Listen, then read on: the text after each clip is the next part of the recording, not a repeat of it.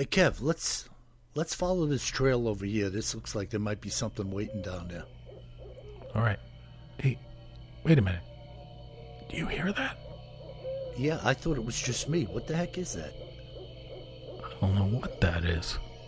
Whoa, do you smell that too? That's unbelievable.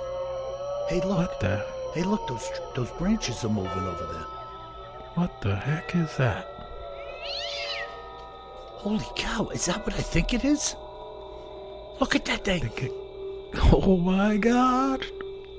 It's a freaking Sasquatch.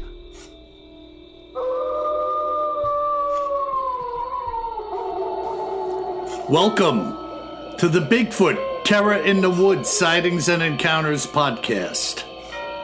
I am your host, W.J. Sheehan. Hello, everybody, and once again, may I welcome you to this, our fine podcast. My name is W.J. Sheehan, author of the series of books Bigfoot Terror in the Woods Sightings and Encounters. 9 volumes available in paperback and ebook format at Amazon.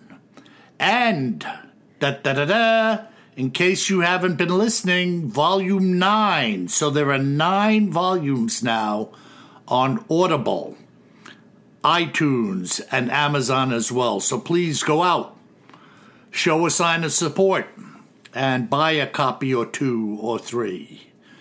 And now, may I introduce you to my brother and co-host, KJ Sheehan. Kev, how are you today? I figured if the new recording gets like a little trumpet, maybe I get one. I'm doing all right. It's another stormy, rainy night outside, so if you hear a little noise in the background, hopefully it's not a dog man outside my window. I think it's the rain and the wind. Or if I suddenly disappear, that's because I see some big red eyes looking in at me. Run for your lives. Woohoo! How's that drum go from like Scooby-Doo? There'll be an outline of me going through the front door. Yeah, the legs should... as I'm looking out the back door here.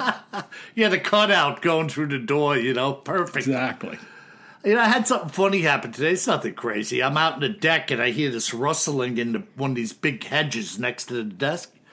I turned my head in response to the rustling, and this big hawk was in the bushes next to me. Oh. And he just, it shows you how those little buggers, they hide. Oh, okay. Did he have a critter? Or no, but, not yet. They clip a bird here and there by my feeders. Yeah. And I've seen lots of different hawks, jumping around in the bushes, even on the ground.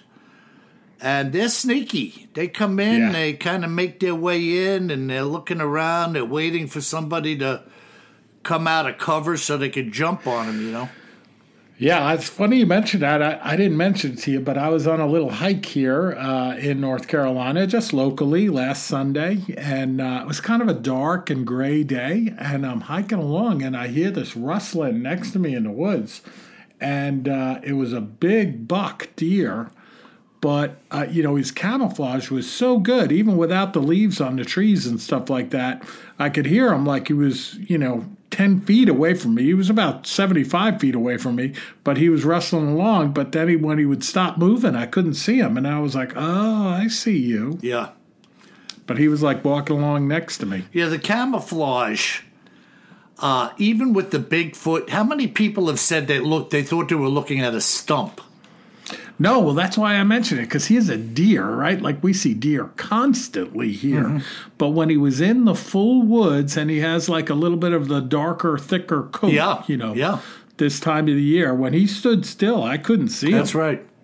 Even though I heard him. So you can imagine what the camouflage that the hairy man has. Yeah, well, if we've heard it once, we've heard it dozens of times. That I thought it was this, I thought it was that, or I didn't see it. Yeah. So, when you talk about having an encounter with hairy man, you may have walked by one and not even known it. Yes. So, and I've said in the past that a lot of these creatures, I think, lay down. Yeah, we've covered that in some of your accounts, Bill, where you're looking for something vertical, but it's actually horizontal down at the ground. And if this thing is laying behind, say, a felled tree, and just like from the eyeballs up appearing over a log, yeah, how are you going to notice that? You wouldn't even pick it up as not being part of the tree, like where a limb broke off or something, you know? Yeah, I'm sitting here in my little recording area, and I'm thinking, because I'm looking around and I see all these hairy men that I have here, and they're all standing vertical. I'm going to have to knock a couple down horizontally. Got some nerve standing vertical. I know, like you guys get more realistic, will you? I need a couple of you on your side. Or get up in the tree. Yeah, let them be up on the ceiling coming down. I don't have any trees in here. As you know, I do have some aircraft flying overhead. Yeah, let one pilot one of those fighter planes. There you go. Now you're talking. I do have this little hairy man that I got for Christmas. He's about 1.5 inches tall, but about 1 inch wide in true hairy man fashion. I could probably fit him. I'd have to cut the sides of the fuselage away to fit his shoulders. But he's about the right scale for like a 1/32 scale fighter. Uh-huh. I'll put him in there with a pair of goggles and a scarf on. Maybe we'll wrap an F-4U Corsair around him. Could you imagine, like, flying along going after a Japanese Zero, and pilot of Zero looks over and sees a hairy man flying? Whoa, I'm out of here. It's too much, man. Well, so what do we have, brother, in our Cryptids in the News and Other Oddities segment for today's podcast? Yes. We are going back in time today. All right. One of my favorites. So this is a report coming out of the newspapers in Maine. And I may have touched on this from a different slant in the past, but I came across this again, and I'm not sure.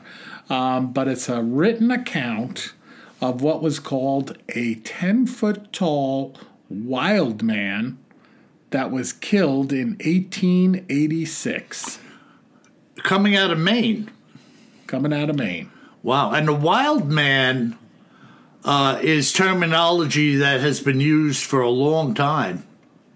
Yeah, well, that's some of the original terminology, right, as I recall. Because, I went back as part of this, Bill, because we talk about it all the time. We reference it now at this stage in our 5th season that, like, we'll talking about an account and we'll say, like, well, that was before there was the term Bigfoot. Right. So I just took a minute and went back. Mm-hmm. And, the term Bigfoot really comes about in around 1958. Mm-hmm. Mm-hmm. Where a journalist in the Humboldt Times up in Northern California, pretty cool little town there in Humboldt, he had heard about some loggers in the same area in Northern California that had discovered some mysteriously large footprints. Mm-hmm. And he wrote back then in 1958, maybe we have a relative of the abominable snowman here.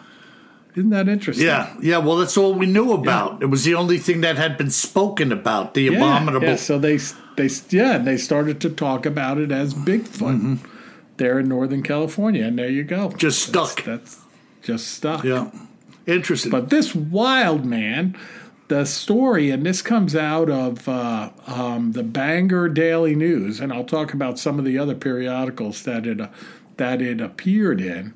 It was reported as being 10 feet tall and had arms that were 7 feet long and hair growing all over its face and body. That is one big boy. Yeah, and they say the article first came out in a paper that was called the Waterville Sentinel. That was a weekly paper, and that's no longer around. And then 18 years later, they had a paper replace it called the Waterville Morning Sentinel. Okay. That was established in 1904. Oh. So that's where the article first came about. That's an old article, boy. I know, 1886, man. Yeah, that's a long time ago, man. And the story goes like this, okay? So it was in October 1886 when it was published. And it starts that an affrighted Frenchman from over the line arrived in Elm City to weave a frightening tale of woe. And it says, according to the excerpt from the Sentinel, that newspaper way back then, the Frenchman's story, which is implicitly believed, is that 3 men were camping out in the woods about 100 miles north of Moosehead Lake in Maine. And I looked up Moosehead Lake. It's in the northern central part of Maine. And it says that 2 of the campers were away from the camp for about a week and came back to find the dead body of their companion.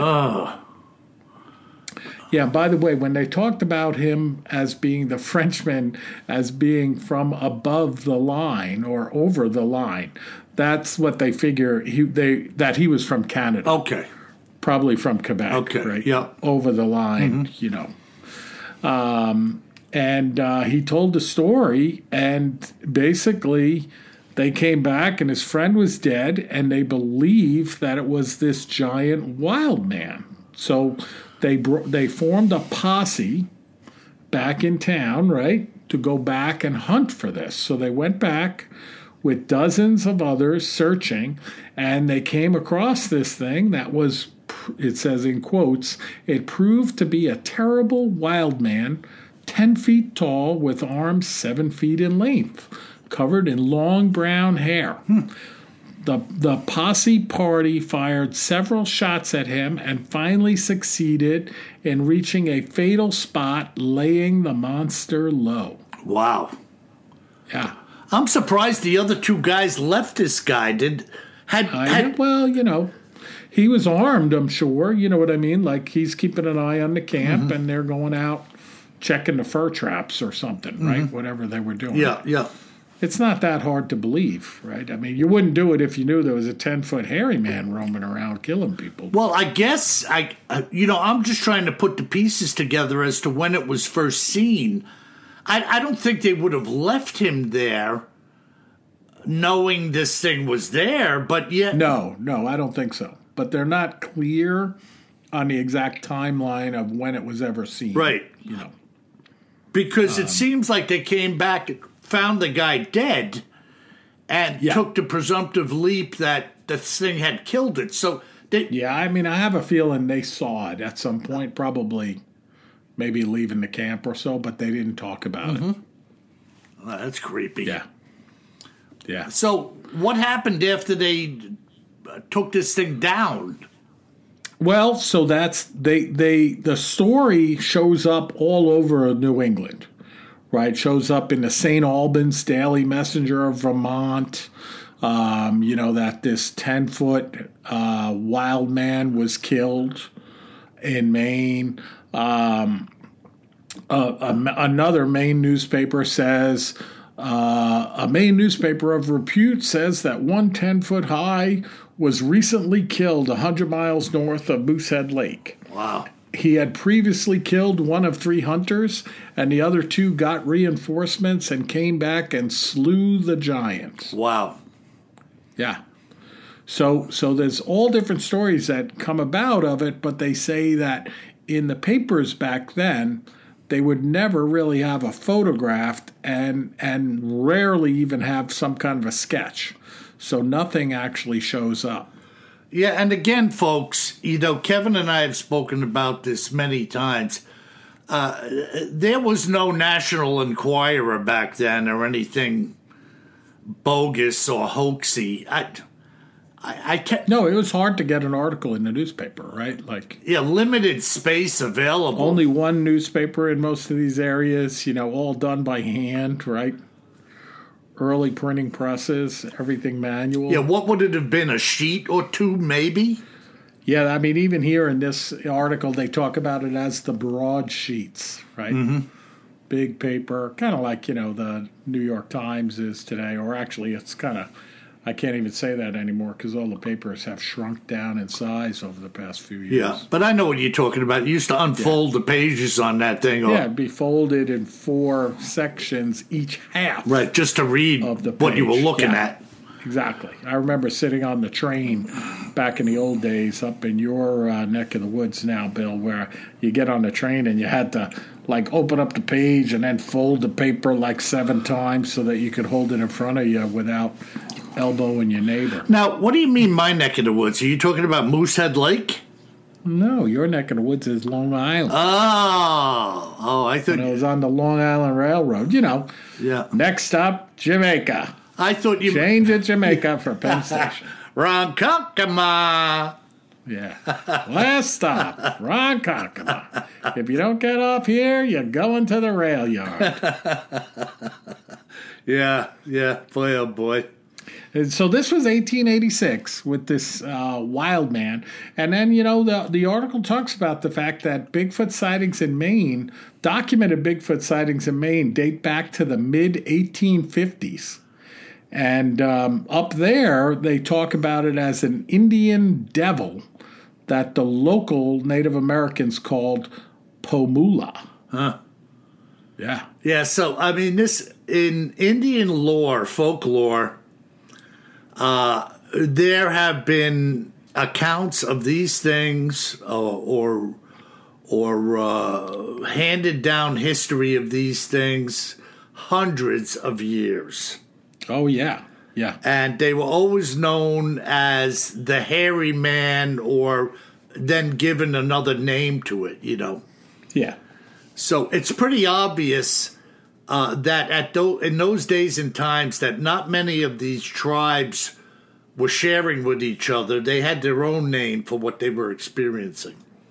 Yep. It wasn't like today we call them Sasquatch or Bigfoot. You know, everybody kind of, I say everybody, but a lot of people know that terminology, you know. Yeah, they know the wild man, right? That was even before the hairy man. Right. It's like these wild men. And people were warned about it. Oh, yeah. When you talk to people about this who have older relatives, they were warned about these wild men, that they were no good. Yeah. And you didn't want to fool with them. So people who want to believe that, you know, this is Harry and the Hendersons you're running into out there, I'm sorry, man. I'm not in that camp. No, I mean, you know, I don't know why this is coming to me, Bill, how our crazy brains work, both of us. But, you know, we talk about the old R gang. Do you remember where they came across the wild man? Yeah, remember that guy? Oogly boogly, yeah. And he's like, yum, yum, eat him up. Yum, yum, eat him up. Yeah. Yeah, that was great. I don't even remember, like, where the heck did they come across this guy? It wasn't like he was in New York City or something. No, remember they came into a room full of jewels? Was that the one where they came into? It was like some weird episode where they came across some room full of jewels and this guy jumped out. It's like they were inside of a pyramid. That's something. I don't know what it was. Something, you know. Yum, yum, eat them up. Yum, yum, eat them up. But when you were a kid, that stuff was kind of freaky, you know? Oh, that was totally freaky. I mean, you were just starting to hear about the cannibals and shrunken heads and all that stuff, right? Yeah. And here's this guy, obviously. Yum, yum, eat them up. So that, you know, that's the wild man of 1886 from the Bangor Daily News. So thanks to our friends at BangorDailyNews.com up in Bangor, Maine. I mean, I love these old stories, and this is pretty wild.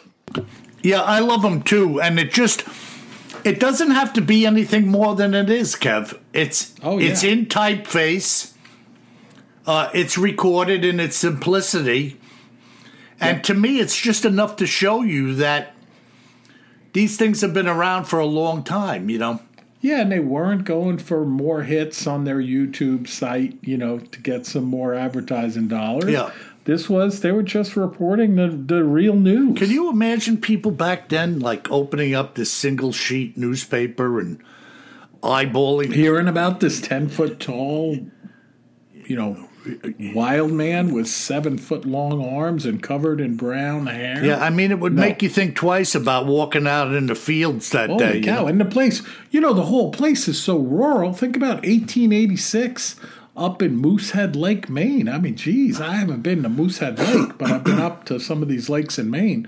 They're all pretty rural today in 2023. Yeah, it's not a lot has changed. No, not a lot's changed, Which also brings us back to the fact of the 9.5 million acres in North America where these things could be anywhere at any point in time. Yeah. 9.5 million, that sounds low. Yeah, well, let's make it 10.5. I don't know. When I think of millions of square miles, that's just like... Oh, you said acres, though. So. Oh, no, square miles, please. Oh, okay. Yeah. I think you said acres. I don't know. Maybe I did. Maybe you didn't. But, no, that's an excellent story, Kev. And, folks, if you're new to this podcast, I have a custom of dragging some stuff out of the closet once in a while. And I guarantee you that you have never heard an account like this in all of your days. And I'm going to go back through it with you and the rest of the audience right now. This story came to me by way of Brian Mahoney from Fargo, North Dakota. This is Brian's tale as it was conveyed to me. I had been long tired of seeing the TV shows with people banging logs on trees and never seeing anything. When I ran across your query and decided to take you where the action is. In 1967, my dad and 3 other men in the neighborhood took me and 4 other boys on a trip to Ontario to fish for muskies. We found ourselves landing at Perot Falls Airport, where we met up with a couple of float planes that ferried us up to a place near Ear Falls. My only memory was that we had rented a pretty big cabin for the week with plenty of room for all of us to rough it. Heck, we didn't care at the time if we slept in the woods. We were up in the sticks, landing on water in a seaplane, and we were going muskie fishing. The dads had hired a guide whose name was Lars. We had 3 boats for the group. The boats were pretty big, something like 18 or 20 feet, and they had plenty of power to get us around in a hurry. Several days into the trip, we had been into the fish hot and heavy every day, just as advertised.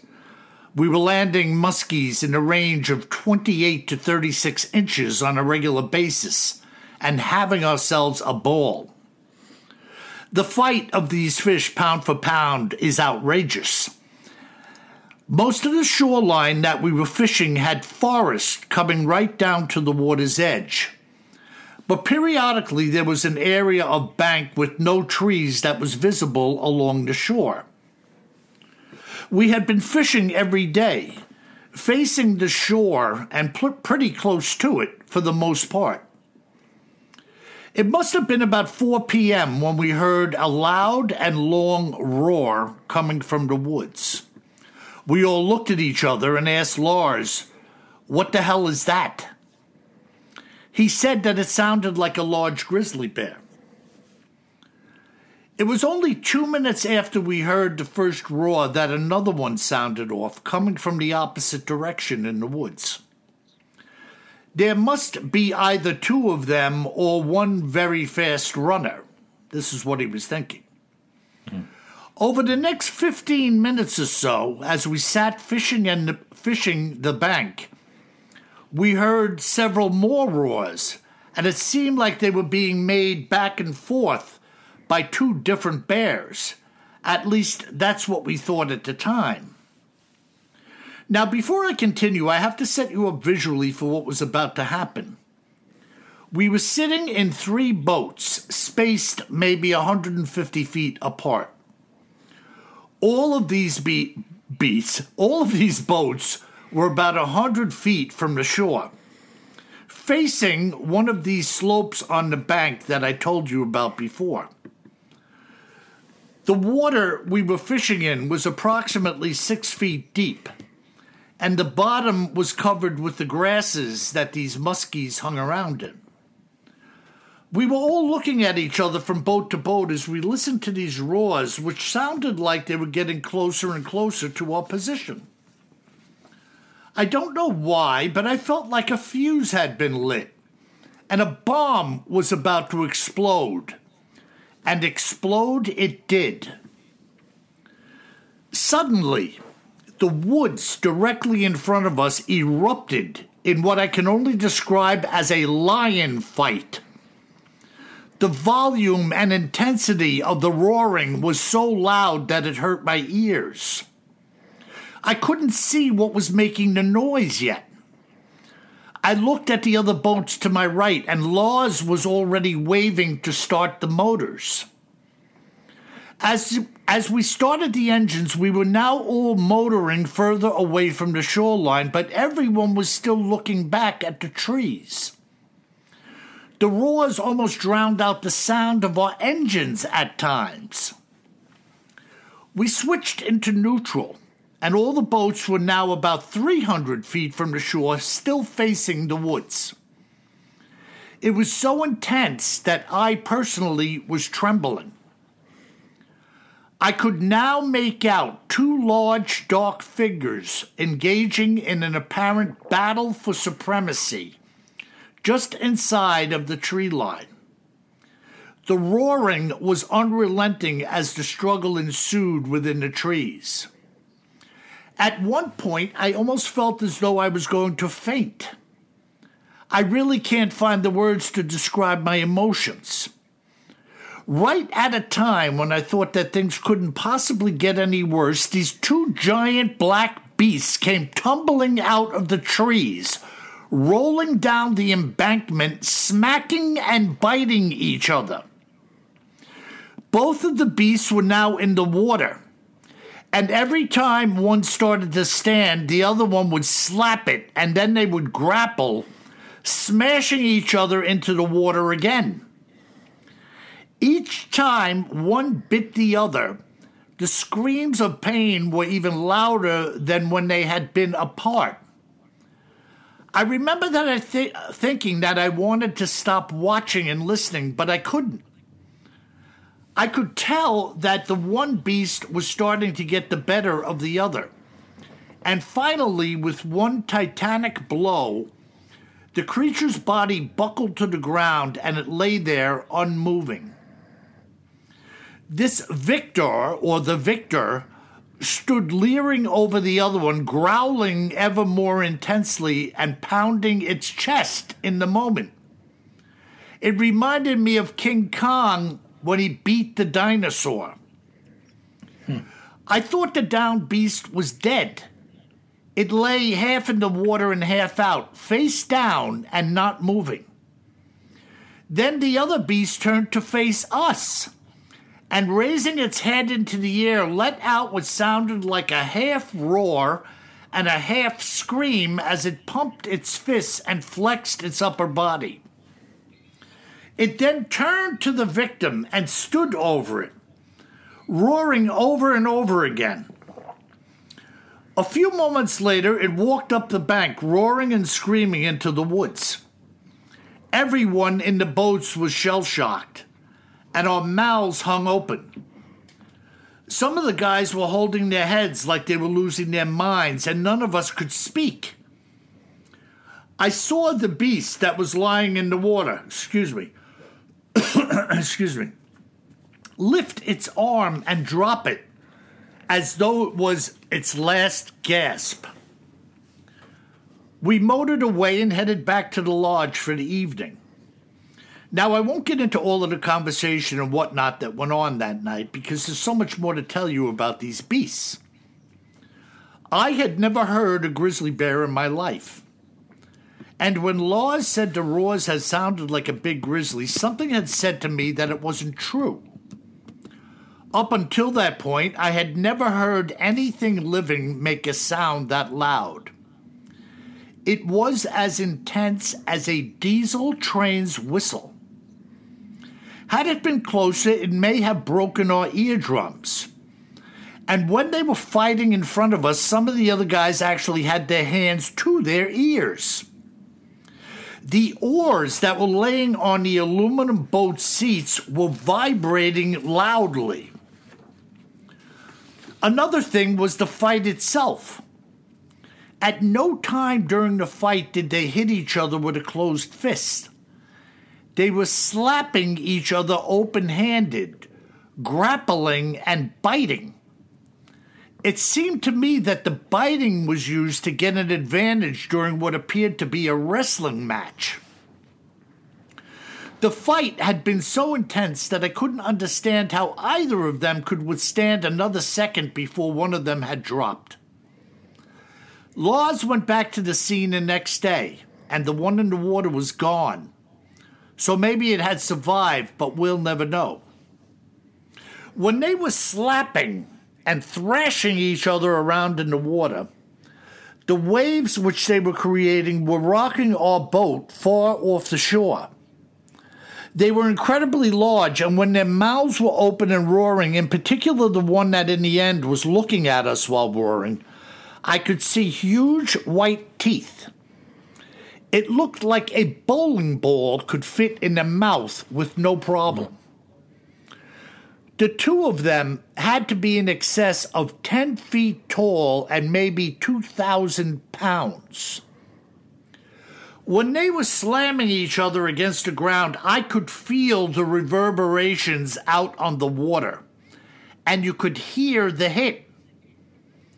This had to be some type of animalistic fight for territory or domination of the females. It was as if they were calling each other to the duel, and neither was going to back down. In my opinion, these are vicious and bloodthirsty wild beasts that are not to be trifled with. But there are people walking around in the woods with no guns who must be out of their minds, thinking they're going to visit Mr. Happy of the forest. Unbelievable. One of these monsters could easily take a full-grown man and throw him into orbit. How's that? This type of physical strength and force is something that we know nothing about and quite possibly never will. And I'll tell you something, folks. I'd have to say that having heard this testimony, it may be very well have taken the number one spot at the time. Brian blew me right out of the box when I sat there listening to him, and this testimony is just absolutely out of this world. What do you make of that, Kev? That is something else. So this like fishing party in the late 60s, right? Up in Ontario, Canada. Yeah, they went in there in float plane. Yeah. And, they were out there, man. And the hairy man, I mean, we have heard before, not necessarily during a fight, but, some of those recordings of the roar, to me, they do sound like a diesel train horn. And that's what they compared it to as well, right? And really, if you're close enough, to them, who knows what this thing would sound like or do to you. Yeah, but, something that's 2,000 pounds and has a mouth big enough to fit a bowling ball in can make some noise. Yeah. Little hippo hurricane holler. Yeah, that's right, the hurricane hippo.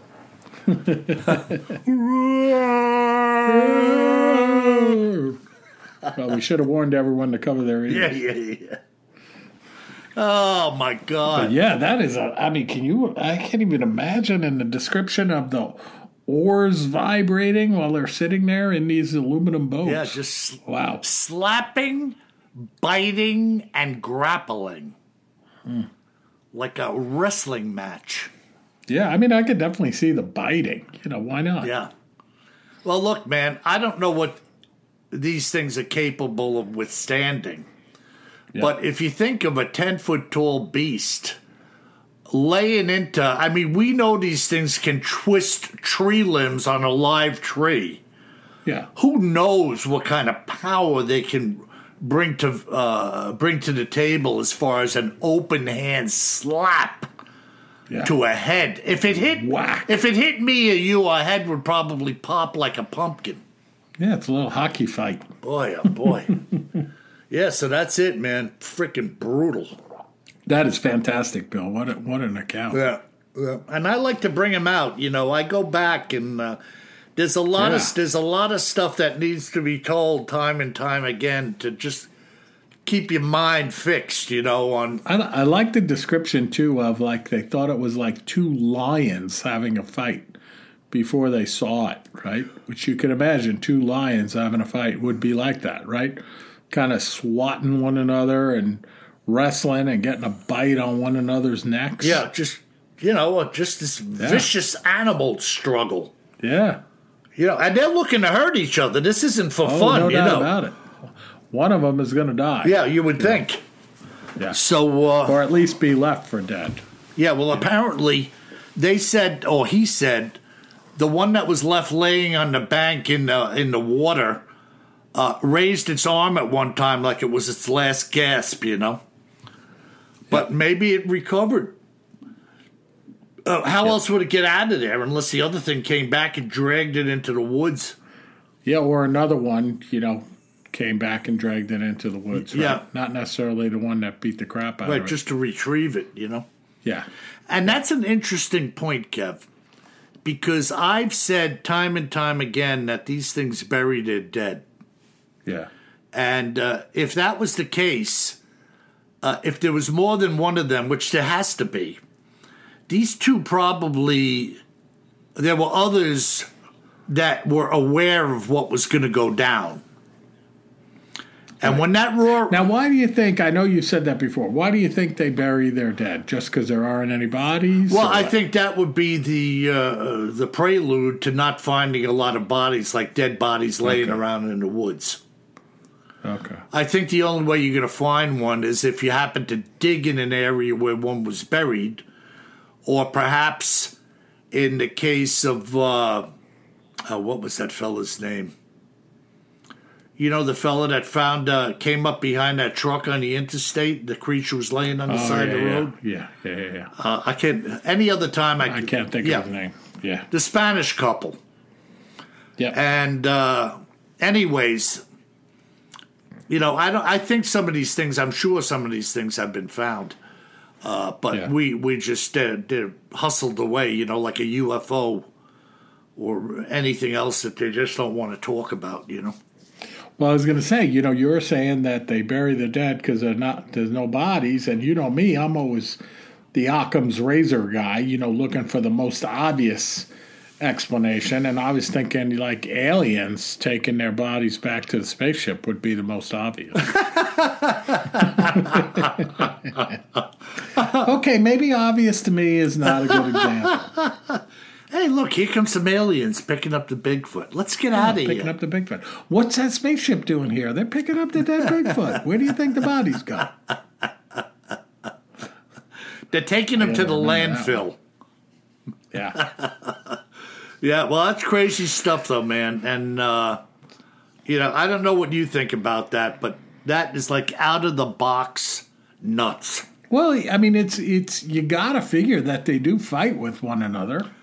Every animal species has tussles. Yeah, especially the males. Yeah, you know. Yeah, and we see the deer, the bucks fight to the death. They will kill each other. Bears too. Grizzlies too. Yeah. So it doesn't faze me in the least that these things from time to time would engage in some type of warfare. Yeah. You know, it's kind of part of the fall of the planet that everything was supposed to be peaceable from the get-go, but then the flip occurred, you know? Yep. So that's it. Yeah, by the way, speaking of UFOs and that, well, first off, great account. Now, I don't know if the comet will be gone by the time this podcast airs, but we're going to have to talk about it. You see the news about this green-hued comet that's coming along this week. Yeah, is it here yet? Because I've had cloud cover for days. It's not here yet, I don't think, but it's, of course it's stormy and rainy here as well. But I think they're saying that, I think I read that February 4th is going to be the best day to see it in the Northern Hemisphere. Okay. So that's still 2 weeks away. Yeah. So, but again, I don't know when this one's going to air. It might be right around there, February 4th. But we got to talk about that if we're both fortunate enough to see it. Yeah, well, I'm looking, man. Oh yeah. And yeah, we'll talk about it. I hope I can see it because I love that stuff. Yeah, well, and I think the other thing that's positive for seeing this is that it's going to be a new moon coming up here, so no moon in the sky. Yeah, it's going to be dark. Dark. Yeah, no, that's good stuff. So let's see what happens. We'll hope for the best, Yeah, man. All right, well, we got some great listener mail this week, Bill. Okay. I think it's time for that. Yeah, let's lay it on, my brother. All right, so the first email comes in from Rick in the Big Thicket in Texas. Yeah. Yeah. And he says, Dear WJ and KJ, love the podcast and the banter between you guys. So which one of you was raised by the Bigfoot? He says, I digress. After listening to one of your reports about Goat Man down here in Texas, my buddy and I went out to the bridge in the evening. What bridge? And he said, the Goat Man Bridge down there. Yeah, and he says, in fairness, we didn't hang around till midnight, and we didn't flash our headlights to draw the demon out, but no sign of him. Uh-huh. But as a God-fearing Christian, I think that's a great thing that there was no sign of him. Yeah, he knew not to mess around with you. He says, I have no desire to stare into the red glowing eyes of a Satan-like horned beast. Yeah, I'm with you, brother. Well said, Rick. Yeah. He says, keep up the good work, Rick. Yeah. See, I don't know why. Man. If you ask for trouble, it's coming, brother. Oh, I know. And it may not be coming today, but it's coming. So no, and I got to go back and look at that one, but I think that was the thing. Like, if you went there at midnight certain days and you flash your headlights on one side of the bridge, then you see the Goat Man. So Rick's making reference to that. Like, ooh. See, in other words, Kev, they're entering into like a formula. They're following and basically creating an invitation with the belief that they're conjuring this that's right. beast up. That's right. It's like an incantation. The flashing, the time, the belief. It's an open invitation to bring evil in. So Rick is right about that. I don't want to see it. I don't want to see the red eyes. I don't want freaking Goat Man to show up. No, thank you. Yeah. Don't forget the goat horns. Yeah. Oh, Bill. please, Goat Man. Please, please, please come. Jerk. Wow. Careful what you wish for. All right, our next email comes from a long way away. From Andre from Qatar. Wow. Yeah, he says, Hi, WJ and KJ. Yes, there are some of us in Qatar that listen to Bigfoot podcasts. Ooh. But please don't say my family name on the podcast. Yeah. Hope that you gentlemen enjoyed the World Cup. We did our best to host a good one. Mm-hmm. We don't have any cryptids over here, but maybe that's just because alcohol is illegal. And Andre says, anyway, thanks for putting a smile on my face every time I listen. Best regards, Andre. Kev, it's interesting. You and I both know that on our host site, we can see where people are downloading our show. Right, not by name, but we can see how many people in Qatar. That's right. Qatar, or however you pronounce it, are downloading the podcast. And they're out there. I mean, it's virtually everywhere. Yeah, it's, folks, it is the craziest thing to be doing this podcast and to see the statistics of where people are downloading. I mean, Kev, there are places in that stat sheet I've never heard of. Oh, I know. I don't even know what these places are. Are they countries? Are they county? I don't even know what they are. You know, it's bizarre, and there are people out there listening to. They're all listening. They're looking for the hairy man. Maybe a dog man or a rougarou, too. And maybe just a black-eyed child. Come on in. Want some cookies? Why don't you sit over I just there? want to use your phone. While I load my over-under, why don't the two of you just sit right over there? I'll be right back. All right, and our last email comes in, again from overseas, from Donal. No D on the end. Donal from Cork, Ireland. He says, "Hi, boys. Greetings from your ancestral land, or at least one of the ancestral lands." He says, "I love your brotherly chit-chat. You can definitely tell that other than the accounts, you are very much unscripted and unbounded." That's for sure, Donald. Although we don't have the hairy man over here, as far as I know. You got hairy women. We do have. No. He said, there you go. See, that's the unbounded thing he was referring to. That's my brother, Donald. Listen. No hairy women over Yeah, it's nothing like a woman. He says, although we don't have the hairy man here, as far as I know, we do have an abundance of legends, sprites, and, of course, leprechauns. Can you give the Emerald Isle some love in future broadcasts? What did he say his name was? Donut? No, it's Donal. Donal is an Irish name. Donal. And by the way, Donal, I have been to Cork, Ireland, probably 6 or 7 times. Very cool city. Uh-huh. Yeah. Do they sell cool cork the there, or what do coast. they do over there, cork? They don't sell any cork. You know, that is the city that I think the Titanic was setting sail to, if I'm not mistaken. Or at least they rescued people set out from Cork, Ireland to rescue people from the White Star Lines. Wow. Yeah. That was a tragedy, boy.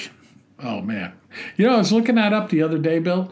When do you think that was, off the top of your head? 1914. Wow, that's pretty good. Yeah. It was 1914. When was the Statue of Liberty brought to New York Harbor? 1886. 1889. Oh, that was close. Close, but no cigar. But I was thinking 1920s or so for the Titanic. But you're right, 1914. Yeah. It was a different world back then, man. And, you know, those people didn't know what they were in store for. No way. Yeah. Just total tragedy.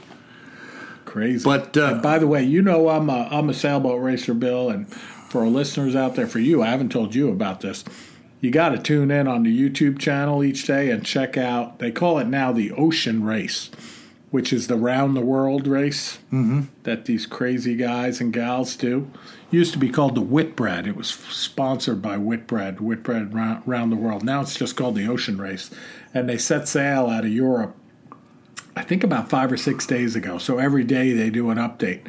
And you see these guys sailing along in these crazy seas. And now they're doing like 30 or 40 knots in these hydrofoiling sloops. boy, oh boy. Unbelievable. Yeah, you got to check out the footage. Who helps these people out there if they go down? God. Really? There's no big chase boats. Well, what could keep up that speed? Nobody out there. Yeah. Wow. No. I mean, they could help one another. Yeah. Right? In theory. I mean, they certainly would try to, but I mean, if they're on like the pretty reasonable part of the trip now. Like they just finished the first leg, which ended in Cape Verde off the west coast of Africa. Okay. But, after this, I think they go on the longest leg, which is some crazy distance where they keep sailing south. They go around the tip of Africa and then roar along close to Antarctica, like the shortest way around the world, and end up, I don't know, in like Fiji or something. I don't even know where, but it's like crazy. So they go around Cape Horn? That they sail. Oh, yeah. Oh, my God. But they stay in, I think they call it the Roaring 30s. Yeah. Like it's 30 degrees north of the South Pole. Mm-hmm. And, of course, there's icebergs, and the wind just howls. And, oh, man. You got to check it out. Check it out. Anyway, I digress. Check out the Ocean Race on YouTube. They're not sponsoring us, but it's pretty darn cool. Yeah, I'm going to have to look that up, Kev, because I'd be interested in seeing. Subscribe. I'm surprised they don't give us any clips of that on television. That is television. Watch it on YouTube. I'm just saying, Kev, major... Wide world of sports is gone. Yeah, I know, man. We used to get everything. I know in 2 years, it's all going to be on YouTube and stuff. Unbelievable. But I know, it's a big change. Yep. But thanks. This is a great episode, Bill. Good podcast. The wild man of the 1880s in Maine. And then, man, that fight account is unbelievable. Yeah, and I love that old stuff, those old clips. Newspaper articles, it really brings to the table what it is that we're talking about here. This is not some 100% wives' tales, some fables, some imaginative creature. This is the real deal, folks, and they're out there.